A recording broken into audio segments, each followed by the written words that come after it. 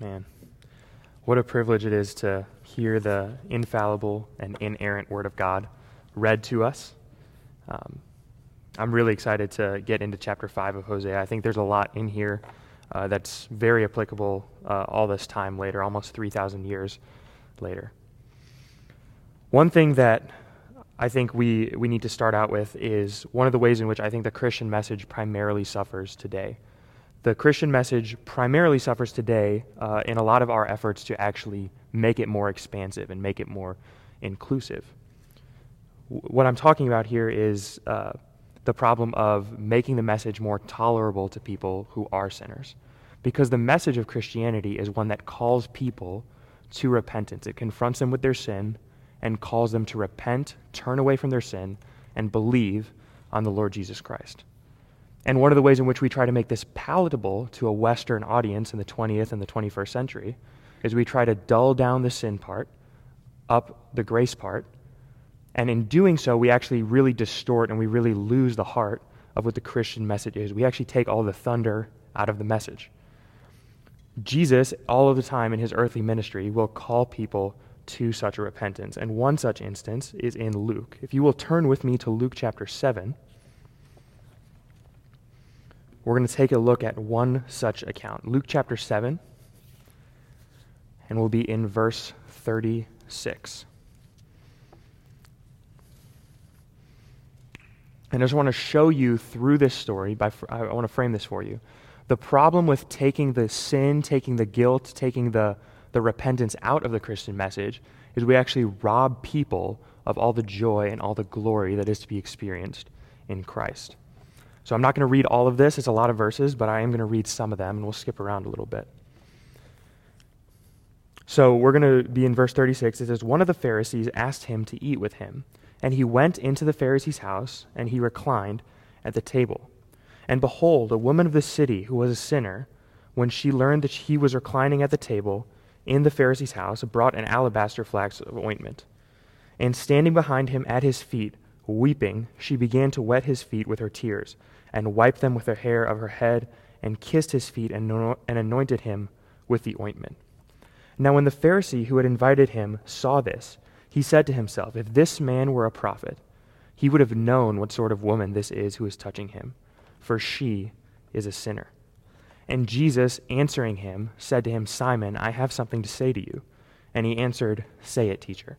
Now Jesus will then go on to unpack this parable, and the parable sums up in this way. There's two people, both of them who owe a debt. One person owes a small debt, really an insignificant debt, one that they could have eventually maybe paid back, and they are forgiven of this debt. And there is a second person who owes an insurmountably large debt, and they are forgiven as well by the same person. And Jesus turns to this Pharisee and he says to him, which one of these two people who is forgiven do you think is more thankful, is more grateful for the forgiveness of the debt? And the Pharisee rightly says that it is the one who is forgiven the greater debt, who is more thankful. And so what Jesus is acknowledging here is that the woman who is at his feet is so thankful and is so rejoicing in God and who he is because of the insurmountable debt that she was convinced that she owed to the Lord and what she was forgiven of. Whereas the Pharisee, who was not convinced that he had much of a debt owed to God, was not very thankful to Jesus. In fact, he treated Jesus just like any other host, any other guest. And it is because the Pharisee did not rightly see himself that he was unable to rightly see who Jesus was. And it was because the woman rightly saw who she was that she was able to see who Jesus was. And so one of the ways in which the Christian message suffers is we rip people's ability away to see themselves in their sin, in their full, wretched display of depravity. And instead, we puff them up and say things like, you are good enough, you are strong enough, in fact, you're not that bad, and Jesus really just came to make your life a whole lot better. But the reality is that people were destined for destruction before Christ. And when people rightly see that, they are able to rightly repent, rightly turn to God, and rightly see him and glorify him for the work that he has done. So why, if our own conversion experiences, the greatest joy that we had was seeing our sin and falling before Christ and worshiping him, why do we rob other people of that same joy and that same glory when we try to doll up the message to make it more acceptable to a wider audience. In the name of tolerance, in the name of spreading the message wide, whatever we convert people to who we don't confront with their sin and we don't call to repentance, whatever we're converting them to, it's not Christianity. We might call it that, but it has lost all of the essential and core tenets of what we are calling them to believe in. And Hosea is no different in the Old Testament. In fact, in verse 1 and through the whole part of chapter 5, he goes right for the heart of the sin that separates the people of Israel from God. He goes not for the easy sins to talk about, not for the ones that everyone generally disagrees are sinful, or generally agrees are sinful. He goes right for the sins that would have been the most controversial things for him to have talked about. When he says these sins by name, he is calling out whole groups of the Israelite society. And he is aware of this. And he knows that if this domino falls, if they rightly see their sin, rightly see how the Lord views it, and they repent and they turn, that this is the very thing that is going to cause them to fall before Yahweh and be rightly reconciled with him. You see, in a very real sense, if you are a good doctor and someone comes into your office with cancer, and they also maybe have a few other ailments, right? And you neglect to treat them of the main thing, which would be cancer, but you fix all the other ailments and you kind of doll up the easier stuff, and you send them on their way, you've really not done your core job. You've really not healed them in any significant or substantial way. And so as Christians, we should be wary. We should talk about sin, yes, but we should talk specifically about the sins that we know most pull people and draw people away from the Lord. That we know if that domino falls, that would be the one thing that causes them to believe on the Lord Jesus Christ. And that's difficult because those are usually the sins that people hold the most tightly. The sins where if you call that sin out, this is the very thing that's going to cause you to lose that friendship. And so we should be careful. But Hosea goes right for it. He's not ashamed of what the message that he has to bring to the people. And so some of the sins that we've talked about beforehand in the previous oracles are sins like idol worship, sins like cult prostitution and sleeping with cult prostitutes in order to worship Baal. We've talked about the sin of being faithless to God while he is remaining faithful to the people. And we've talked about the sin specifically of forgetting God or the lack of knowledge of God that is present in the land. We looked at that one really in depth last week. And in this chapter, we're going to look at 3 additional sins as well. These are the sins that he's going to turn, and this is the one that they need to hear right now. And there's 3 sins. The first one is syncretism, which is worshiping a false god with the one true God. So that word syncretism just means you're worshiping a false deity at the same time that you try to worship the one true God. You're mixing worship of deities. The second sin that we're going to look at is the sin of pride, or the sin of the thought that a legalistic works-based righteousness is right before God. And then the third sin we're going to look at is the sin of greed. And really how this manifests is in the form of desiring control over your circumstances and thinking that God can't save you, so you need to save yourself. And this is how greed manifests, because we don't think that God's going to take care of us. So while we have the opportunity, we amass as many things as we can, thinking that our savings account and our big houses and our nice cars are going to protect us from the dangers that are out there in the world, knowing that only Yahweh can do those kinds of things. And we're going to look at how these 3 sins primarily put the people in the face of judgment that they have coming their way. So we're going to start this off in verse 1, where he has 3 calls to listen. He says, "Hear this, O priests, pay attention, O house of Israel, and give ear, O house of the king, for the judgment is for you." He has 3 things that he has to say. He says, hear, listen, pay attention. And the very next thing he says after he's captured their attention is, this judgment that I'm about to say is for you. And notice who he calls out. He calls out the house of Israel, the house of the king, and the priests. So he's now identified all 3 facets of their society: the people, the leadership on the government side, and the leadership on the religious side. And all 3 facets have now been called to judgment. He says the judgment is for you. And then he says a follow-up statement, which is, "For you have been a snare at Mizpah, and a net spread upon Tabor." And this is hunting language which depicts these different groups being hunters, and their prey is really the nation of Israel. So they spread their net upon Tabor, which would have been one of the cities in Israel, And they've been a snare at Mizpah, meaning they've trapped and they've somehow captured the nation, or specifically the people. And they've done so in a way where the people are now deceived and they are kind of stuck in the sin that these people are leading them in.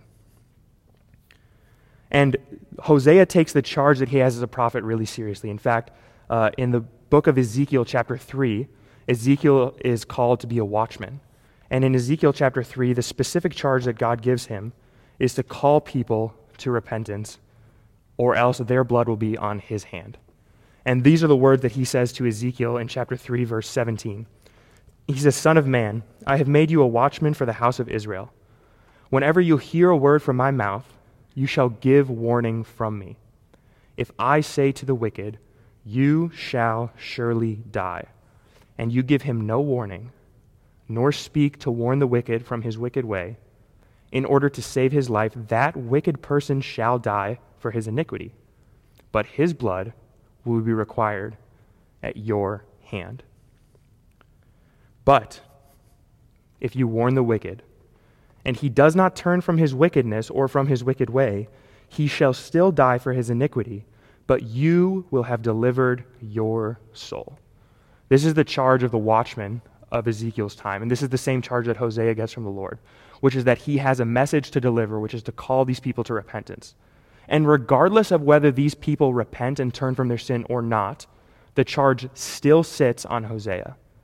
And the call that Jesus gives us in the New Testament as saints and as the royal priesthood in which all of us partake in is to call people to that same kind of repentance, which is that each and every one of us can think of people in our lives who are walking in wickedness and things that the Lord has said that those things are sin and they are in rebellion to God. And our job is not to convert them, our job is to warn them. And we trust God with the growth. We trust God with all of those other parts. But that does not discharge us of the duty of preaching the word to them and calling them to the gospel. And so as Ezekiel holds this high watchman role, Hosea holds this high watchman role, and even us in the New Testament and after the age of Christ hold this high watchman role. And so the specific sin that they are being ensnared in is more clearly articulated in verse 2. It says, "And the revolters have gone deep into slaughter, but I will discipline all of them." So we know that whatever sin he's just talked about, the revolters have gone deep into slaughter, that this is going to lead to the discipline of all of them, or all of the people that he has just previously mentioned, which remember was the house of Israel, the priesthood, and the kings, or the government. And to more clearly understand what that sin is, gone deep into slaughter, you have to cross-reference it to other parts of Scripture that use that same Hebrew word and what is being described in those specific passages. This word is used a handful of times in the Old Testament. One such time is in Psalm 106. So if you will turn with me to Psalm 106. It's a long psalm. Psalm 106, we're going to be in verse 34 of that psalm. Remember, we're trying to understand what that word slaughter means. So in verse 34 of Psalm 106, remember, this is syncretism. This is worship, mixing worship of God with worship of false gods. And it says in verse 34, "They did not destroy the peoples as the Lord commanded them, but they mixed with the nations and learned to do as they did. And they served their idols, which became a snare to them." Now, so this is the people of Israel mixing worship of Yahweh with the idols of the local peoples. So they didn't follow God's command when they entered the promised land, and instead they adopt all of the religious practices of these local Canaanites. And the religious practice that's specifically outlined as sacrifice is found in verse 37 of this chapter. It says, "They sacrificed their sons and their daughters to the demons, and they poured out innocent blood, the blood of their sons and daughters, whom they sacrificed to the idols of Canaan. And the land was polluted with blood. Thus they became unclean by their acts, and they played the whore in their deeds." The specific syncretism that Israel is guilty of in this chapter is not the syncretism of cult prostitution worship of Baal. It is the sin of child sacrifice to Baal for the same purpose as the cult prostitution. Remember, Baal is the god of prosperity and affluence. So you trade in the cult prostitution practice to paint a picture of fertilization of the land and a better harvest and a better yield for your crops. And in the same way, the child sacrifice was practiced to get the same benefit, the same reward, which would have been economic stability, future prosperity. And they thought that if somehow they sacrificed their children to these gods, as Psalm 106 says, to the demons, being the false gods, that this would somehow bring them prosperity. And they do this thinking that it has no conflict with their ability to then turn also and worship Yahweh as well. And lest you think that that is a practice that was stuck in a barbaric age in the past, unfortunately, this is the very same sin that our own nation primarily is guilty of today, which would be the sin of aborting children for economic advantage, personal autonomy, in the name of some stability that we can control the outcome of the future. And although we don't worship false gods through child sacrifice, in the sense that we don't worship Baal, we do worship the God of secularism and the God of self through the act of sacrificing children, our future generation, in the same way. And in the Old Testament, it's very easy for us to look at practices such as stoning for the sin of adultery and think of how barbaric that is. But it's a lot harder for us to wrap our heads around the fact that the darkest sin that even they condemned in the Old Testament, we can somehow be okay with and actually argue for in the 21st century. It's difficult to wrap your head around that if you really think about it. The sin of slaughter is the primary sin that the people are guilty of. And remember, the sin that he outlined, he first addressed to the government, to the priesthood, and to the people of Israel, which means the government is complicit in allowing the sin to take place. The government ordained by God to keep peace and order is complicit in allowing this to happen. The priesthood is complicit in the sense that they don't condemn people who practice these kinds of things. They still allow these people to enter into the temple and worship. And the people are guilty in the sense that they have been ensnared by this, and they go ahead and they participate in these acts of worship because the government is not punishing them and the priesthood is not calling them out. And so in their threefold complicity in this, the whole nation is condemned and judged by God for their sin. And in verse 3, we find out that they thought they were getting away with it, but they were in fact not. He says, I know Ephraim, and Israel is not hidden from me. For now, O Ephraim, you have played the whore, and Israel is defiled. They thought they were hiding from God, but in fact, they were not. And although they do not know him, he knows exactly what their heart is. And it continues in verse 4. It says, their deeds do not permit them to return to their God. For their spirit of whoredom, which is within them, for they have a spirit of whoredom within them, and they know not the Lord.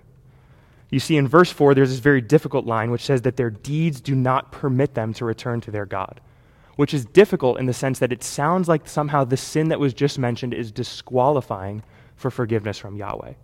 And that's not actually what is being said, because what is being said here is that their deeds do not permit them to return to their Lord, and then you need to keep reading for the word for. The reason why this deed is disqualifying is because it paints a picture of an internal reality of the heart that is already far away from God. The action itself has not disqualified them. The action itself paints a picture of a heart that is already far away from God and already led astray. In verse 4 at the tail end, it says, for the spirit of whoredom is within them, and they know not the Lord. It is their internal desire disposition that has led them away from an ability to turn from their sin. And the deed simply paints the picture of the internal reality. There is no sin that is disqualifying anyone from salvation. In fact, people who have abortions and people who perform abortions are still able to be saved by God. It requires, however, repentance, confession, and a turning away from that and a falling before the Lord for his mercy. It's not as though we can excuse it and say that it is not a sin, but it is also not as though it is a sin that disqualifies people from salvation. And so we should keep that in balance in our minds. But the message is clear through these first 4 verses that you cannot practice syncretism. And in the modern sense, what that means is you cannot both do this, support this, and partake in this in any way, and then also turn and worship Yahweh, because to do so would be to practice syncretism. To do so would be worship both the God of self and the God of Scripture. And you cannot do both. They are exclusive in the sense that God demands wholesale worship of him. And he demands every single part of our lives. So then this continues for us then in verse 5. So we've looked at the false sin of syncretism. And not only was Israel led astray by this spirit of sin that blinds their worship of Yahweh, but they also, in their own worship of God, when they turn to the temple, they are practicing sin, which is kind of an outflow of the sin we just looked at. So in verse 5 it says, "The pride of Israel testifies to his face. Israel and Ephraim shall stumble in his guilt. Judah shall also stumble with them. With their flocks and herds they shall go to seek the Lord, but they will not find him. He has withdrawn from them." The pride of Israel is the second primary sin that's identified in this passage, and it manifests itself primarily, you can see it in verse 6. The pride of Israel is that they go to worship Yahweh, but they go to worship Yahweh not in spirit and in truth, not from a heart disposition, but they go to worship Yahweh with their flocks and their herds, which means that their heart is far from God, but instead that their actions are completely in line with the legal code. And in the Levitical code, we know that if you had sinned, you had to offer a sacrifice to atone for the sin on your behalf. So what the people are doing is they're exploiting this system, which means that the rich, who had large flocks and large herds, could continue in their sin practice, knowing that they could then just offer bulls and goats to sacrifice on their behalf to atone for their sin. This is a legalistic variation of worship, because what they think in their heads is that when someone sees me going into the temple, and when God sees me coming into the temple with all these bulls and all these goats to sacrifice, I'm doing all the things, I'm checking all the boxes. But we know, even in the Old Testament, that people were not convinced that it was exclusively an outward action that saved them from their sin. It is not as though someone's heart didn't have to change as well. Because David says in Psalm 51, verses 16 and 17, when he is repenting of his own sin with Bathsheba, he says to God, For you will not delight in sacrifice, or I would give it, and you will not be pleased with a burnt offering. The sacrifices of God are a broken spirit. A broken and contrite heart, O God, you will not despise. You see, even in the Old Testament, there were saints who were convinced of the fact that it was not their outward actions that somehow made them right with the Lord, but first an inward disposition had to be real. An inward repentance, an inward turning away from sin, hating sin, and falling before the Lord for his mercy. And the sacrifice was really just a way to paint the picture of that internal reality. You see, what was supposed to happen is they were supposed to take these bulls and sacrifice them at the temple, and seeing the bull bleeding out on the altar was supposed to paint a picture to their internal reality that that is what I am deserving of. And this should have broken them in such a way that they saw the reality and they turned from their sin. But instead, they tried to exploit the system and tried to legalize the system in a way where they could continue in their sin practice and they could continue in their sacrificial offering. Somehow, legalism had then infiltrated the people to where they thought that their outward actions of righteousness saved them from God. But he is again not fooled by them, because he continues in verse 7 saying, "They have dealt faithlessly with the Lord, for they have borne alien children. And now the new moon shall devour them with their fields." You see, the people deal faithlessly with God, meaning they deal in a way that is separated from the faith that they once knew with the Lord. And specifically, this leads to the bearing of alien children. In the NIV, it says illegitimate children. That's a really good translation of that word. It means they've borne him children that are outside of the covenant relationship. This was painted for us in a picture, if you'll remember in the first few chapters of Hosea, by Gomer bearing children outside of the marriage relationship with Hosea. And Gomer bears 2 children after the first who are not children of Hosea. And God now turns to the people of Israel and he says, this generation that you're bearing me in the sin you're walking in right now, they're actually not under the covenant. They're actually not my children. They are alien children. They are far from me. And so the sin of Israel has not only affected the immediate generation, but it also has affected the generation that is now being raised in this sin practice. And we know that sin has a generational type effect on people. Not that we are punished for the sins of our forefathers, but that the sin can carry on down generations. It can be passed through. Because if you grow up in an environment with sin, that sin is likely to take hold and be considered okay for you as well.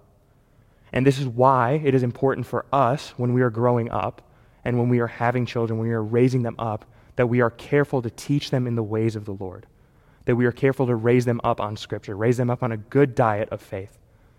Because doing this brings the promises that God has in the new covenant onto our children as well, that we are bearing children under the covenant, as opposed to being born under the covenant ourselves and then leading our children astray as well. In Matthew 7, there's a very scary verse. In verses 21, 22, and 23 of Matthew 7, there's this picture that Jesus says where he says that there will be many people who come to me on that last day who say to me, Lord, Lord, did we not do all of these things in your name? And he will say to them, depart from me, you workers of iniquity, or you workers of lawlessness. And this is a reality that I think is really scary for the person who grew up in the church today, who can do all of the legalistic practices, who can read their Bible every single morning, who could attend church every Sunday, who can tithe, who can go on missions trips, which are phenomenal things to do. All of those things are great. But they are actions and just those things. They are of no external benefit except that they paint a picture of the internal reality. Works cannot save us before God. Works only paint a picture of the already true internal reality. And there will be many people on the last day who go to Jesus and they say to him, we did all of these things in your name. And he will say that that doesn't matter at all because I never knew you. And I grew up in the church, and so this verse scares me to death because it makes me think about the fact that I know all the right actions to do, and I know all the right things to say, and I know all the right verses to quote. But that doesn't save me in any way. That all of those things Paul says in the New Testament are rubbish when he counts the surpassing worth of knowing Christ. You see, he was a perfect Jew, but he said all of that was worth nothing for knowing Christ. And in the same way, we have to say that all of our worship is nothing for the surpassing worth of just knowing who Christ is and trusting in his finished work. That doesn't mean that works are of no significance. Remember, the offerings were important for the Old Testament Jews. The works of the Spirit and the fruit of the Spirit are important for New Testament Christians. But they in themselves are not salvific in any way. They do not earn us salvation. So the question is then simple. Do we consider ourselves to be in a right relationship with God on the basis of our works? Do you consider yourself to be in right relationship with God because you can cite a series of actions or steps that you've taken in your life?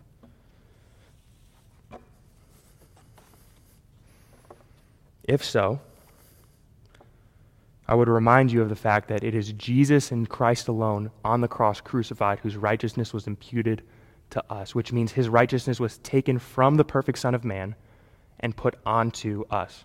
And when Christ looks at us, he doesn't look at our works, he doesn't look at our actions, because God would see right through all of those things to the heart that was corrupt before him.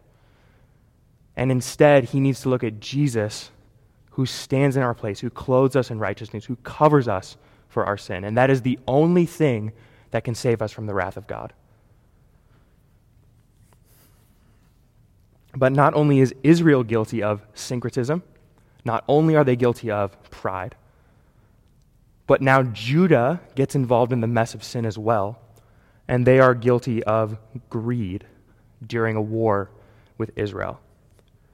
In verse 8, it starts to paint the picture of such a war. It says, blow the horn in Gibeah, the trumpet in Ramah, and sound the alarm in Bethaven. We follow you, O Benjamin. Ephraim shall become a desolation in the day of punishment. Among the tribes of Israel, I make known what is sure. The princes of Judah have become like those who move the landmark. Upon them I will pour out my wrath like water. Ephraim is oppressed, crushed in judgment, because he was determined to go after filth. But I am like a moth to Ephraim and like dry rot to the house of Judah. In these first verses of in the first few lines of verse 8, this is classical wartime language. It says, blow the horn, sound the trumpet, sound the alarm. This is language of the watchman, which remember we referred to earlier in Ezekiel, which was responsible for warning people of the coming judgment. Now, in the same way, the real in-person watchman of these different cities has to blow the trumpet and sound the alarm because they see something on the horizon, an incoming army that is invading. And specifically, the cities listed go in a path from south to north. In fact, if you were to use one of the maps in the back of your Bible, you could find each of these cities. They're on the southernmost border of Benjamin up into the northernmost border of Benjamin. And they travel in this northward direction, which means the attack that's coming on Israel, or Ephraim as mentioned here, is specifically coming from the south. And you'll remember there's only one kingdom that exists to the south of their border, which is the kingdom of Judah. So what happens in this century, right around 732 BC, is there's this war that happens where Assyria is coming in and pressing in on all of these different kingdoms.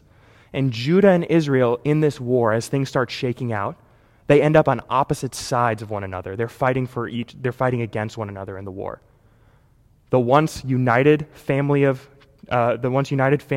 Israel is now separated from one another, and they're fighting against each other in this war. And at one point in time, Israel is so occupied with its northern borders, fighting the war on that front, that Judah decides this is a great time for us to go make a land grab from the south. And specifically, we know this in context because in verse 10 it says, the princes of Judah have become like those who move the landmark, which is a specific Old Testament command not to move the borders that God has already established for the nations. Because remember, each of the tribes got a specific inheritance in the promised land, and God had already foreordained these lands. And the reason he says don't move the landmark is because he knows the heart of man, which is that greed will set in, and as soon as they have things, they will become discontent and they will try to gain more of those things. And the powerful will oppress the poor, and they will buy out their fields and buy people into slavery, and they will just continue to expand their power and feed their greed. So he says don't do that. But Judah takes an opportune time to do that exact thing when they're at war with Israel. And in doing so, they indict themselves in this same oracle of judgment that Hosea brings to the people. God says to Ephraim that they shall become a desolation. So not only has Judah wiped out the whole tribe of Benjamin from Ephraim, but also God says that in the day of punishment, which means at some future time, Ephraim will become a desolation, that it's not all said and done for them. There is still some coming future judgment. And we know that in 10 years' time, Assyria is going to wipe them completely off the map. In fact, they're going to take all of the Israelites and they're going to pull them off into exile, and they're going to make them serve and worship the Assyrians. But God says that in the day of punishment, he will make known what is sure. One of the ways in which God makes his word true is he predicts things that are going to happen way ahead of when they happen. In fact, at this point in time, 10 years before this exile actually happens, he predicts it right there. This is how we know it's God talking, and not just some false prophet who's just saying things that are convenient. You can also know it's God talking because he's not saying comfortable things to the people. But he's not only targeting Ephraim. Remember, Judah indicted themselves as well. And what he has to say to Judah is this: upon them I will pour out my wrath like water. And you'll recall that the last time God poured out his wrath like water on the earth was in the time of Noah, during the flood, where he wiped everything off of the earth. In fact, he killed all but 8 people. And so this is not a nice thing, right? This is not, pouring out your wrath like water, that is a harsh indictment because the people would have thought of that exact oracle that happened with Noah. And then he continues in verse 11 saying that Ephraim is oppressed, crushed in judgment, because he was determined to go after filth. You see, God is not just arbitrarily wiping Ephraim off the map. He is doing so not because they went after filth, not because they made a mistake, but because they were determined to go after filth. They had set their heart upon sinful things, and they had pursued those things instead of Yahweh. They were determined to go after filth. And then he continues in verse 12 saying, but I am like a moth to Ephraim and like dry rot to the house of Judah. You see this slow, patient punishment of the people, first taking Ephraim off the map a little bit, inching their borders closer and tighter. Judah eventually feeling the weight of wicked kings over and over generations. These are not to be seen as unlucky events or unfortunate events. They are to be seen as the hand of God, specifically on the people, pushing them to repentance. that the moth to Ephraim and the dry rot to the house of Judah, these paint a picture of a slow wasting away, a slow eroding of the people. And they should not see this as anything other than the hand of God on them, bringing them to judgment for their sin. They failed to trust in God, but they instead trust in what they can see. And so Judah is guilty of greed for trying to control their borders. And God reminds them that although they thought they were in control, that he in fact is control, and he controls everything. And he is the moth. He is the dry rot. He is the incoming Assyrian army that's about to wipe them off the map. That Assyria is nothing more than a tool in the hand of God to bring about his judgment on the people. It is Yahweh, not Assyria, who is crushing the Israelites and wiping out Judah. And then God's judgment is on them not only because they refuse to acknowledge him as God exclusively, right? They worship Baal and Yahweh together. Not only because they rely on themselves instead of him in their own works and their own actions, and not only because they worship and rely on other nations, but because they seek literally anything other than God for salvation. And we see this in verse 13. When Ephraim saw his sickness and Judah his wound, then Ephraim went to Assyria and sent to the great king, being the king of Assyria. But he is not able to cure you or to heal your wound. You see, Ephraim and Judah both recognize that something's wrong. There is some oppressive force on them, and they recognize that there is something that has to change. So what do? Well, they just run to what they think can fix it. They treat the symptom of the judgment by running to Ephraim, or Ephraim running to Assyria. Ephraim was about to be wiped off the map by Assyria, and so they seek mercy and throw themselves before the Assyrians and actually sell themselves into slavery for them. And Judah does the exact same thing, paying tribute to Assyria for a long period of time until Babylon eventually overthrows them and then takes Judah as well. So both of them seeking refuge in Assyria in what they could physically see as a superpower on the land. In doing so, they failed to trust God, who is ultimately the source of their security. You see, the wound and the sickness were supposed to drive the people to God. When they recognized their sin problem, what they were supposed to do was to fall before Yahweh and beg for forgiveness, beg for repentance, beg for mercy, because he is faithful and just to forgive us of our sins. However, they run to someone who is not able to cure them. And it's worth noting that their false gods and their false Baal worship wasn't able to cure them either, and their religious practice of sacrifice wasn't able to cure them either. In fact, nothing can cure them except for a true repentance to Yahweh. They try everything but God himself. And so, lest they be confused any longer, he says in verse 14, "For I will be like a lion to Ephraim and a young lion to the house of Judah." And then he's going to explain what he means by that. So if you think about a ferocious lion, read the next verse. It says, "I, even I, will tear and go away. I will carry off, and no one shall rescue." This is clearly God ripping the nations to shreds and leaving them like that. And it is not to be confused with anything else. Now he's not using Assyria as his middleman. He's saying, I, even I, will tear and go away. He is not trying to confuse them in any way. He's saying, if you didn't get it the first time, if you didn't get it the second time, if you didn't get the encroaching judgment that was coming, I'll make it clear what's going to happen. So now there's no denying that Yahweh is involved. And he has now become completely ruthless with them, ripping them to shreds, carrying them off. And the line at the end of that verse, it says, "And no one shall rescue." The reason no one can rescue them is because this is the judgment of God. Nothing can stand in the way of his judgment.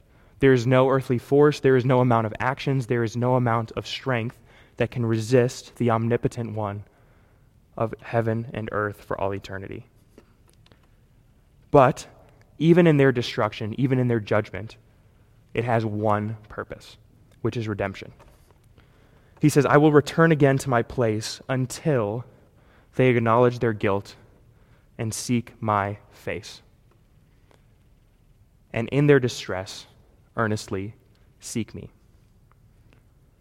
He does all of these things, all of these actions, all of the judgments that we've just read about. He does them for one reason, which is to bring about repentance for the Israelites. In Isaiah 55:6, the prophet says it this way: "Seek the Lord while he may be found. Call upon him while he is near."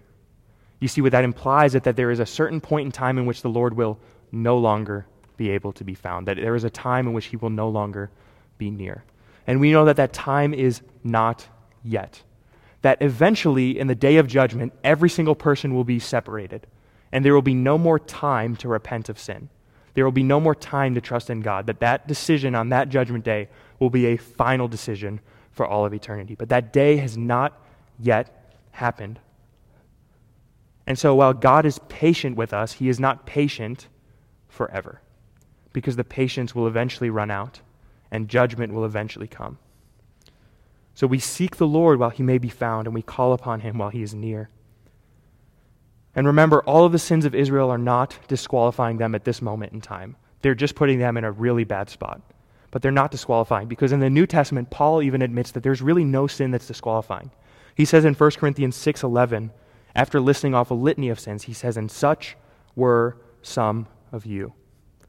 But you were washed, you were sanctified, you were justified in the name of the Lord Jesus Christ and by the Spirit of God."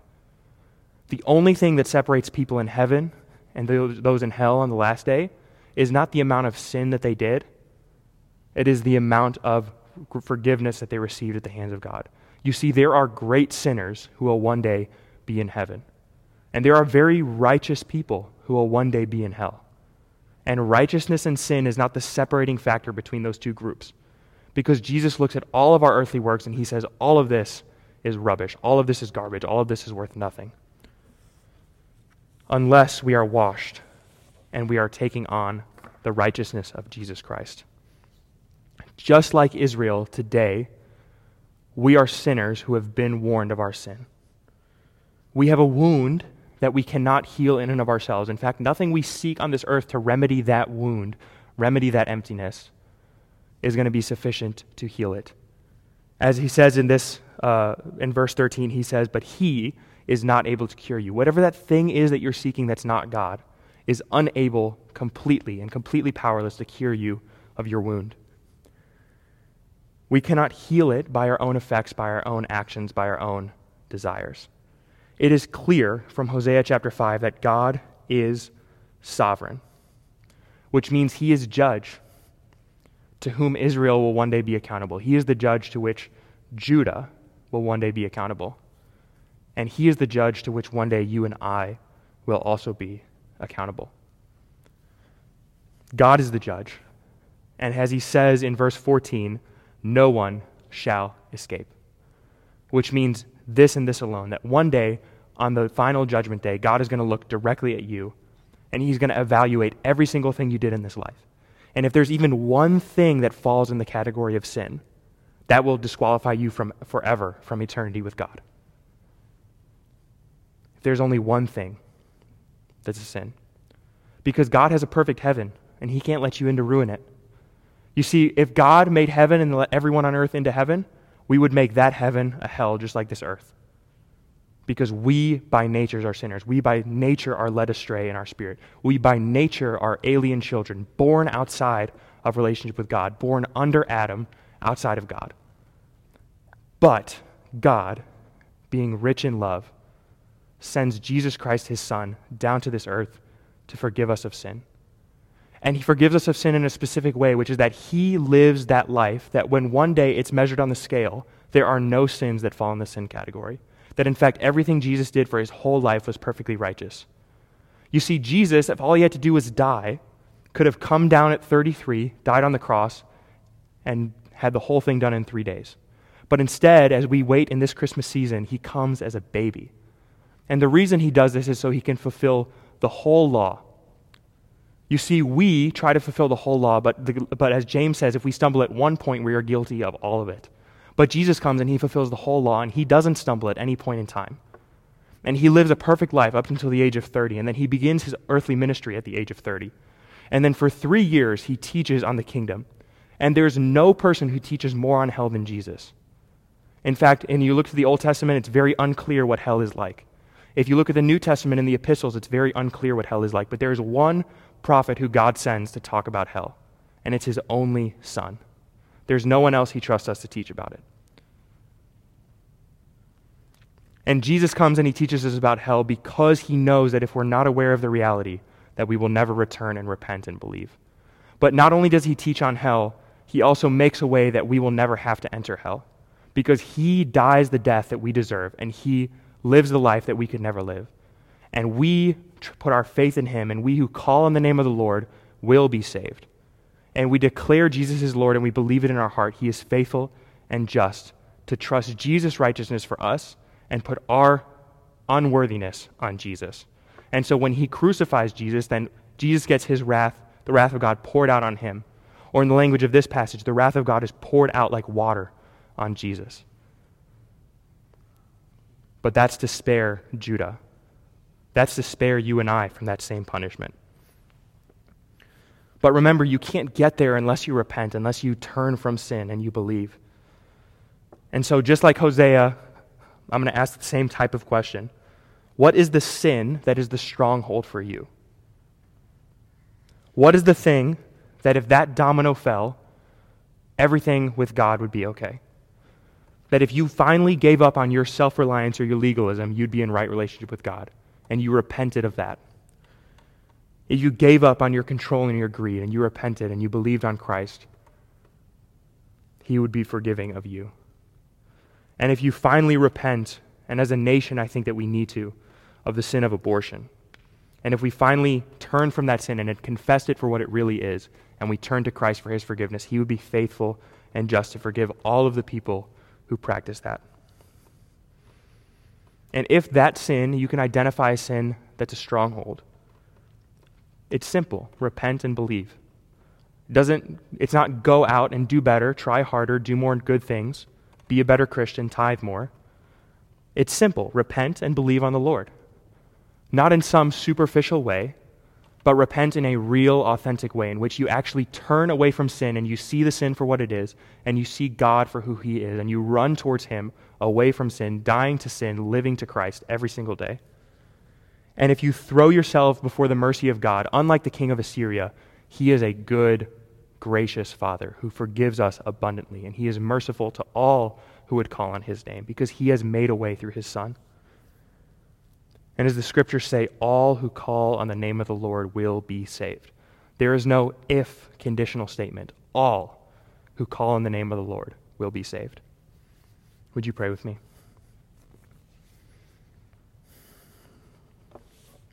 God, I thank you for your word for us today. Lord, I pray that this would not be something that we see as outside of ourselves, Lord. For those of us who have already trusted in you, that we would see this as the very truth that we cling to for our salvation. And we would be reminded of the sin that had to fall in order for us to rightly see you and rightly see ourselves.